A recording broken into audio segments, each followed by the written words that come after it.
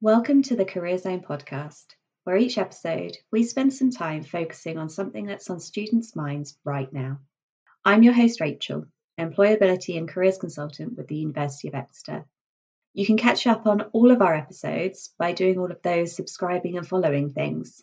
We're on Spotify and iTunes. Okay, Kira, so thanks for joining us today. Do you want to just take a few minutes to introduce yourself? Yeah, of course, Rachel. So my name is Kira Riddy. I am currently a pupil barrister at Brown Jacobson in Exeter.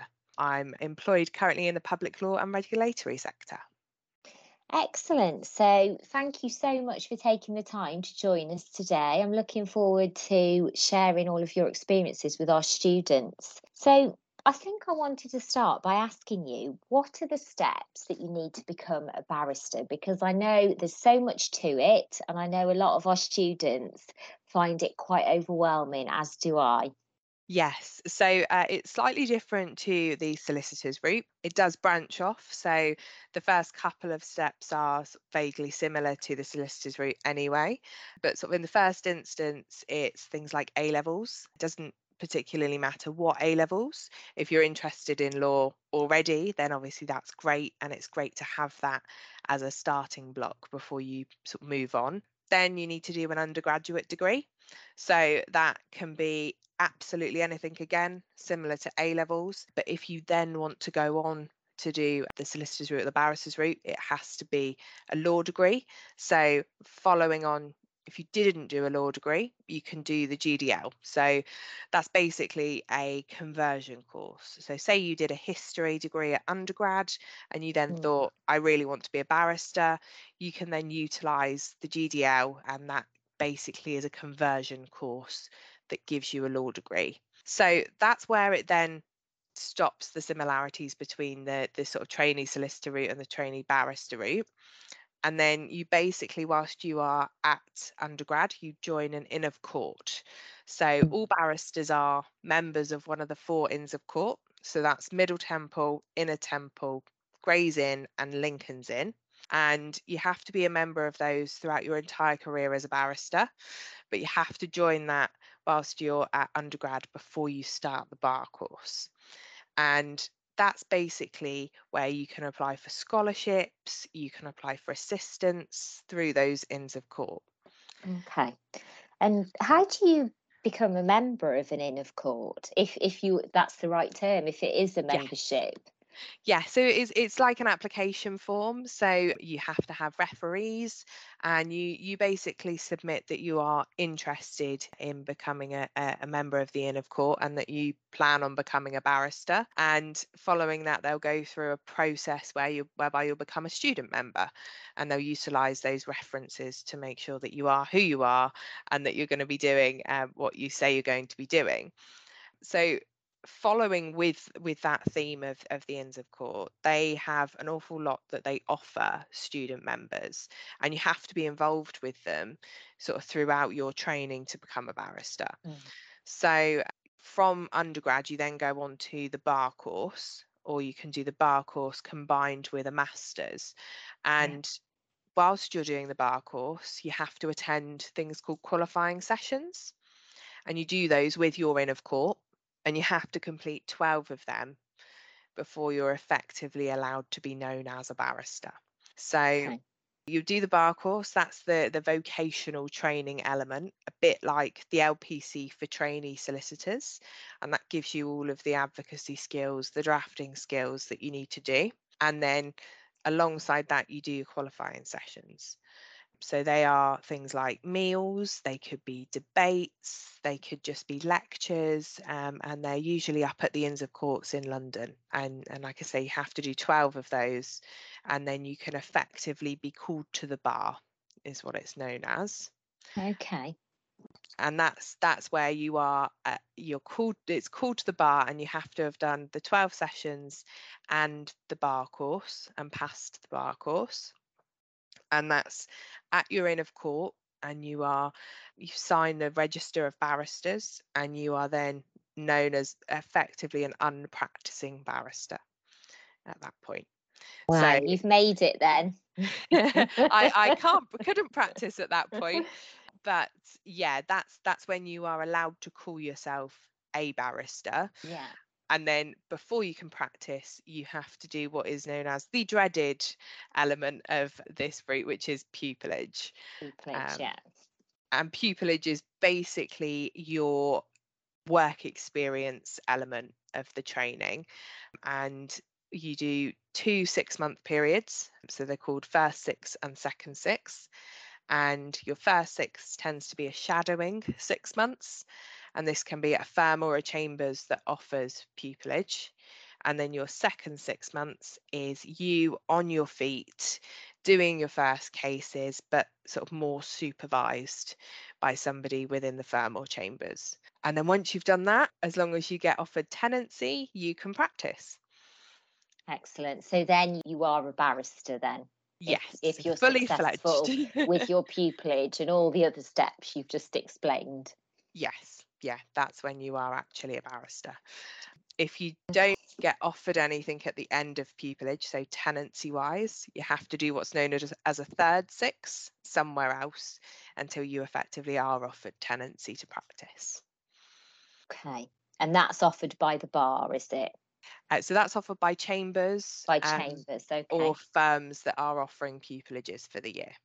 I see. And just as you were talking through all of that, I just had a few questions, if that's okay. I had a few students ask me about which institution they should do their professional qualification at.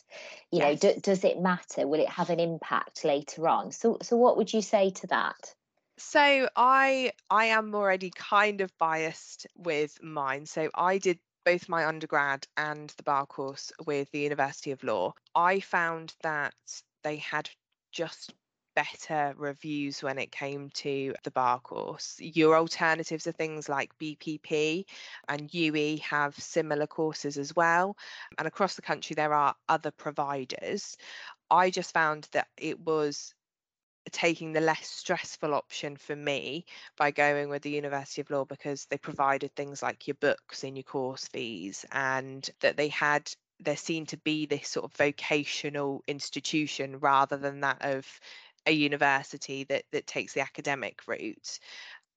But it doesn't have much of a bearing when it comes to things like applications, job prospects. It's not looked at the same way as maybe your undergraduate university might be looked at. It's more a case of this understanding of the fact that the bar course is just universally known across the boards, and that they all have good reviews and good standings when it comes to those providers that are looking to hire people. So they've now introduced the Inns of Court doing their own bar course. Okay.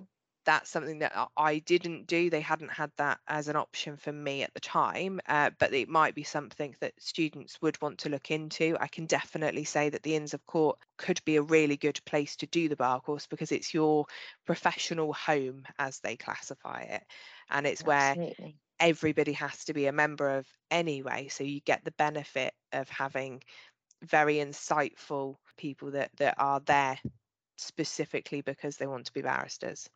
Yeah, so it sounds like best advice is to make the decision based on you as an individual, what's best for you, and it's not looked at in terms of job prospects. I think that's what a few students that have asked me have been a bit concerned about. So that definitely offers some reassurance there.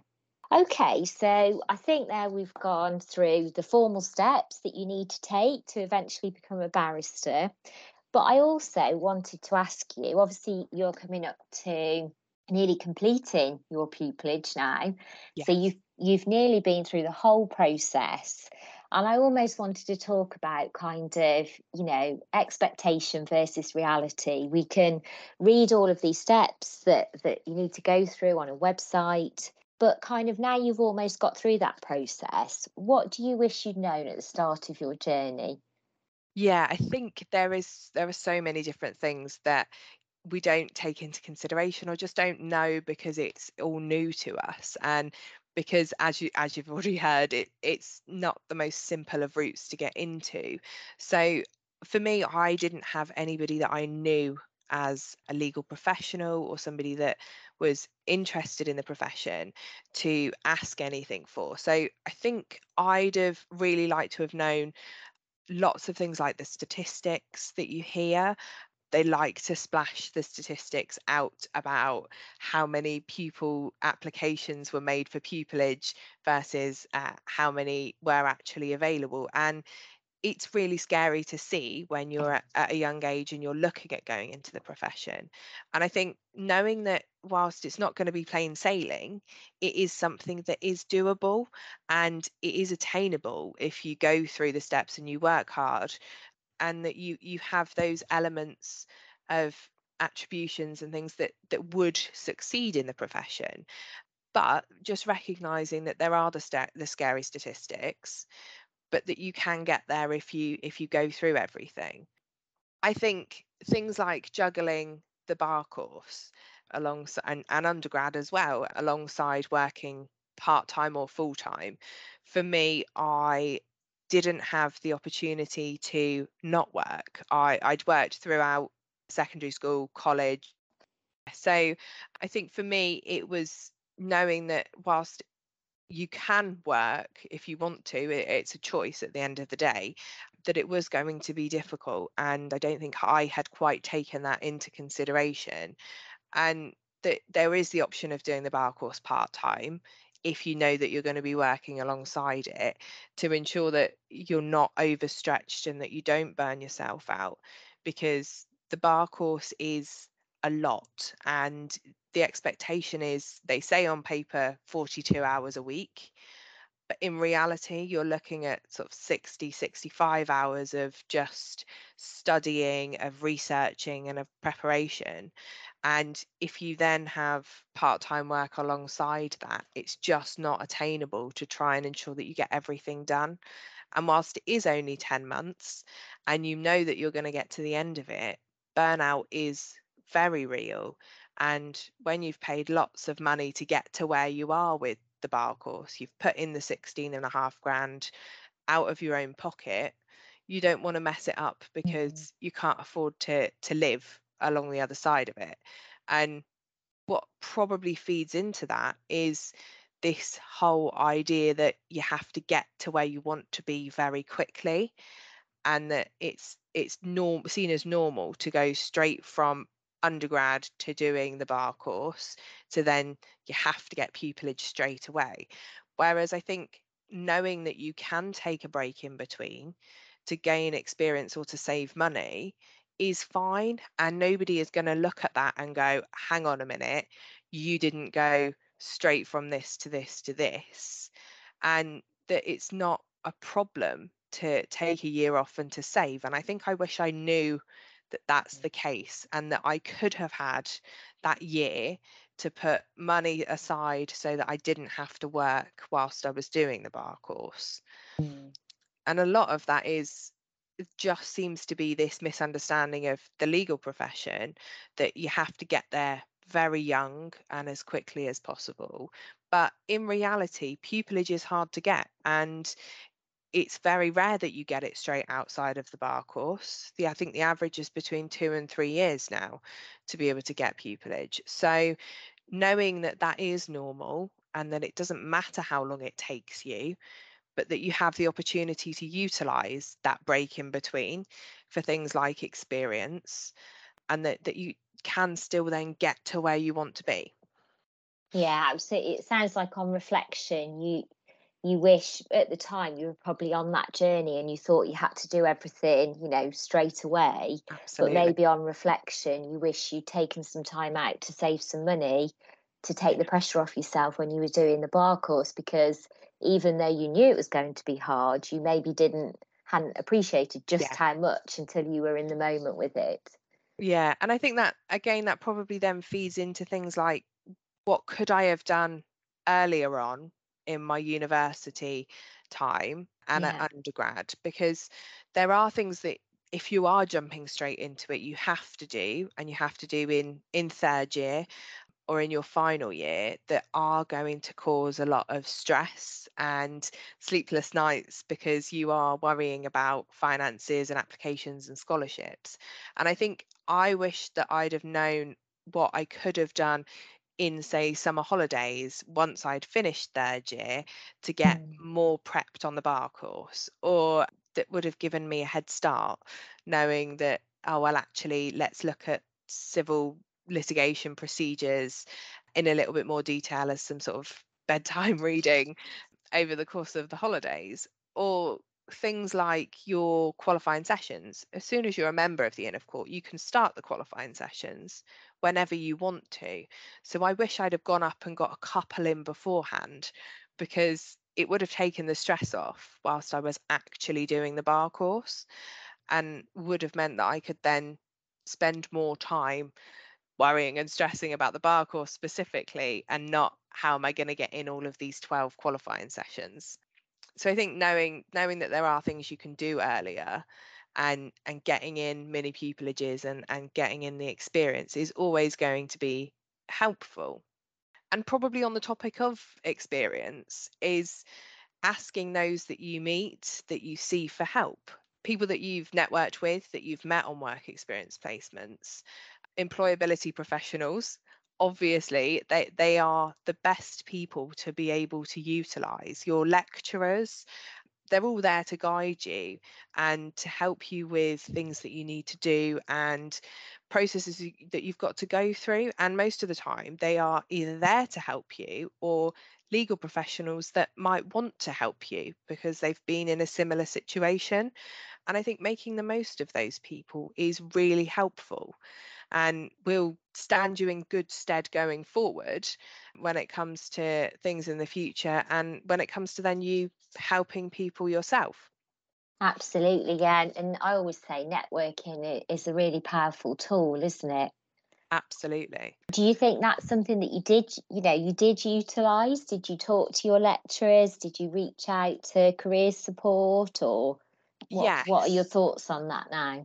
So I'm still in contact with my bar course lecturers. So when I got to pupillage applications, and this last year gone to pupillage offers, I had two offers for pupillage. One was in a self-employed set, and one in the employed firm that I'm in now. And I was really conflicted at the time as to what I wanted to do. So the first person I reached out to was my tutor on the bar course, and I had a couple of other lecturers who then reached out to me, and I was then able to have discussions with. And it made such a difference having somebody else that was sort of impartial, able to set out what I knew I'd wanted years before, and what I was interested in, and to be able to give me sort of clarity. So even if it's not for them to assist you with things like applications, later on down the line, they might be really helpful just in giving advice. So I think the message there is, don't sort of sit in silence, reach out and ask for help, because people are always willing to help, aren't they? So yeah, I think Absolutely. that's a really good piece of advice there. And on that subject, I'm sat here, Kira, and I'm looking at my computer and I'm on Chambers student website, and you've sort of referred already to some of the scary stats. And I know we've Yeah. spoken about this before. And I can see, I'm looking at a scary stat because I can see that in 2019-20 cohort, there were 1,685 BPTC enrolments, basically onto the Yeah. professional course. That the following year, 2020-21, there were 435 pupilages, Yeah. and the applicants were 3,000 annually, aren't they? Which is a scary stat. And I Yeah. know that's something that you've told me before you were always thinking about. And I have students say that to me. And I just wondered, what would you say to students looking at Chambers student like I am now, who really want to be a barrister? Yeah. So I think knowing that the statistics are there is great, because you know that there are lots and lots of other people. And I think knowing that at that stage when they are applying, they're all in the same position with regards to what they've done bar course wise, they've had to have done an undergraduate degree. So you're on that playing field. But what I think people should know is that they should take advantage of what gets them above that playing field and makes them stand out, because somebody has to get the pupillage. And why shouldn't it be you? Why should it be somebody else? And if you are able to put in reasons that they should hire you, it doesn't have to be because you went to private school, you got first, and you went to Oxbridge. It can be things like you've got lots of really great work experience in lots of different sectors, or that for me, I utilized the fact that I'd worked throughout all of my education and that I'd got lots of transferable skills from that. And I think knowing that it's not always going to be about just having the top grades coming from the top university. It is about having this wide breadth of skills that you are able to use as a barrister, and that a lot of these places take into consideration when they're hiring you, and that's really important. So knowing that, yes, whilst there are these really scary statistics, it is doable. And taking into consideration things like the pandemic, there are going to be more people applying now after the pandemic because a lot of things were cancelled. A lot of pupillages were withdrawn or backdated. So knowing that, yes, it's going to be an even scarier statistic, but it's still going to be doable. You still have to keep trying, listen to the feedback that you get. And as long as you are moving further along in the process every year, that's a bonus. And at some point, you will get to where you want to be. Absolutely. That sounds like great advice to me. And actually, on that note, I wanted to finish by asking you, what are your top tips for our aspiring barristers? Yep. So I think for me, probably the importance of networking comes very high on that list. I think knowing that networking has so many benefits for so many different people, you are meeting people, you're able to build your confidence, you're able to build connections with people that you never know where you're going to see them again. The legal profession is such a small profession, especially if you're in areas like the Southwest. Everybody knows everyone. And you might come across that person again in 6 months' time or 6 years' time, that they might be able to help you. And you get so many skills just by having a discussion with somebody at a networking event, such as negotiating or just having a conversation that you're able to put an opinion across, and that they are going to be really, really useful skills to move on with. And following that, noting down who you've met. So I think that you should take everything out of an experience as you possibly can and utilize it. So when you do an experience and you have work experience placements, take away from it everything you can. If you didn't enjoy it, why you didn't enjoy it. And you can utilize that in the future if you're ever asked, well, why don't you want to become a solicitor? Why a barrister? Oh, well, actually, I did work experience in a solicitor's firm and I really didn't enjoy it. And I didn't enjoy it because of X, Y, Z.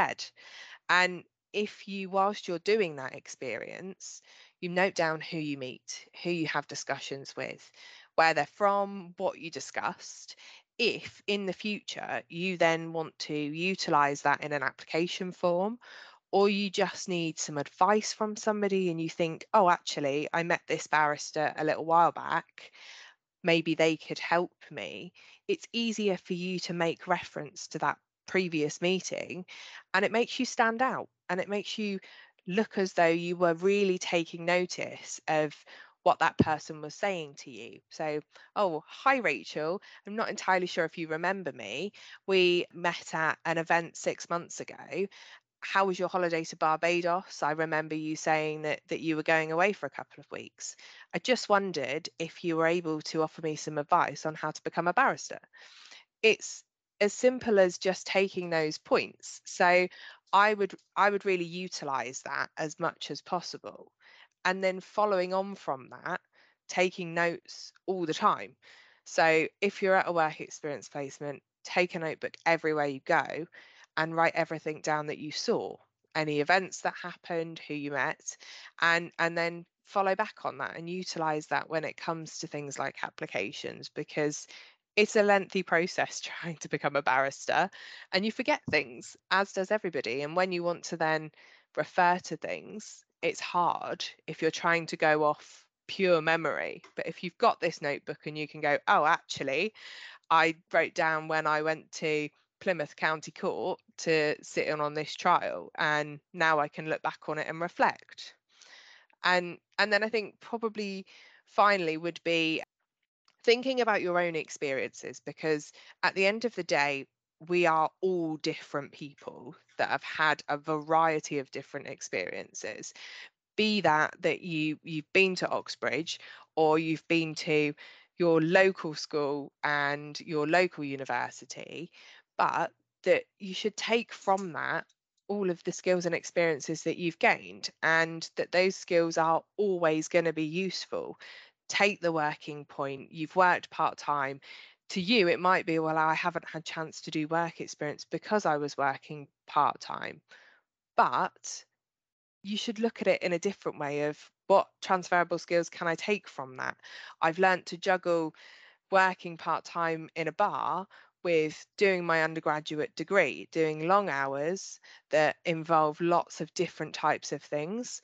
And I've been able to effectively juggle that, as well as communicating with customers and having responsibilities like locking up a building and cashing up.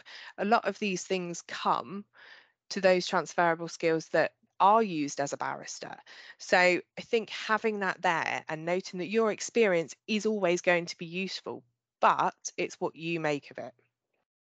Yeah, absolutely. And I'm so glad, Kira, you mentioned transferable skills, because as a careers consultant, I'm always talking about transferable skills. And I think it's really important, isn't it, as you say, to know what your own skills are and what you've gained from your experiences. And as you said, we're all different. We've all got different Absolutely. experiences. But if you really want to be a barrister, you've kind of got to really do some research and have some experience, so you know what skills are going to be required, so that you can show that insight in the examples that you give. Absolutely. So even if you contact somebody that you met on a networking event, or you've had a careers event at university, and you ask them, what would you consider are the relevant transferable skills? Have it come from the horse's mouth to tell you what they consider they use skills wise every day in what they do. And then you're able to reflect on that, and you're able to pick up how those skills relate to your everyday, even if it's not, oh, well, I did a 2-week mini pupillage in a top set in a London Chambers. It's actually, I worked at wherever, or I used to travel 2 hours a day to get to college. They all show different skills and different resiliences that you're able to then say, well, actually, this is why I would make a good barrister. Yes, they do. And it's about communicating that clearly, isn't it, as an applicant? Absolutely. Okay, well, thank you so much, Kira, for your time. I think this conversation is going to be invaluable to our students who are hoping to go on a similar journey to yourself. So thank you very much. Thank you for listening to Kira's podcast. There's actually an amendment to some of the content of the podcast, a very small point at the start, and it's for any aspiring solicitors. So Kira mentions that if you want to go on to be a solicitor or a barrister, you have to do a law degree. And if you didn't do a law degree, then you'll have to do a conversion course. Now, this is still true if you want to be a barrister, you are required to do a conversion course. However, if you want to be a solicitor, there's actually been a change since the introduction of the SQE in September 2021. So with this introduction, technically for our aspiring solicitors, if you did a non-law degree, you're not required to do a conversion course. However, we recommend that you do check with your shortlisted firms to see what their preference is in the first instance before making any decisions. You'll also see in the written paragraph that I've linked to an article with Law Careers Net, where you can find out more information. This was the Career Zone podcast, brought to you by the University of Exeter Career Zone. Check out iTunes and Spotify to keep up with all of our regular releases. And if you'd like us to cover something else in another episode, just send us a message, #CareerZonePodcast, @UOE Careers on Twitter, or @UOE Career Zone, or @UOE Cornwall Career Zone on Instagram, and we'll follow up in one of the next episodes.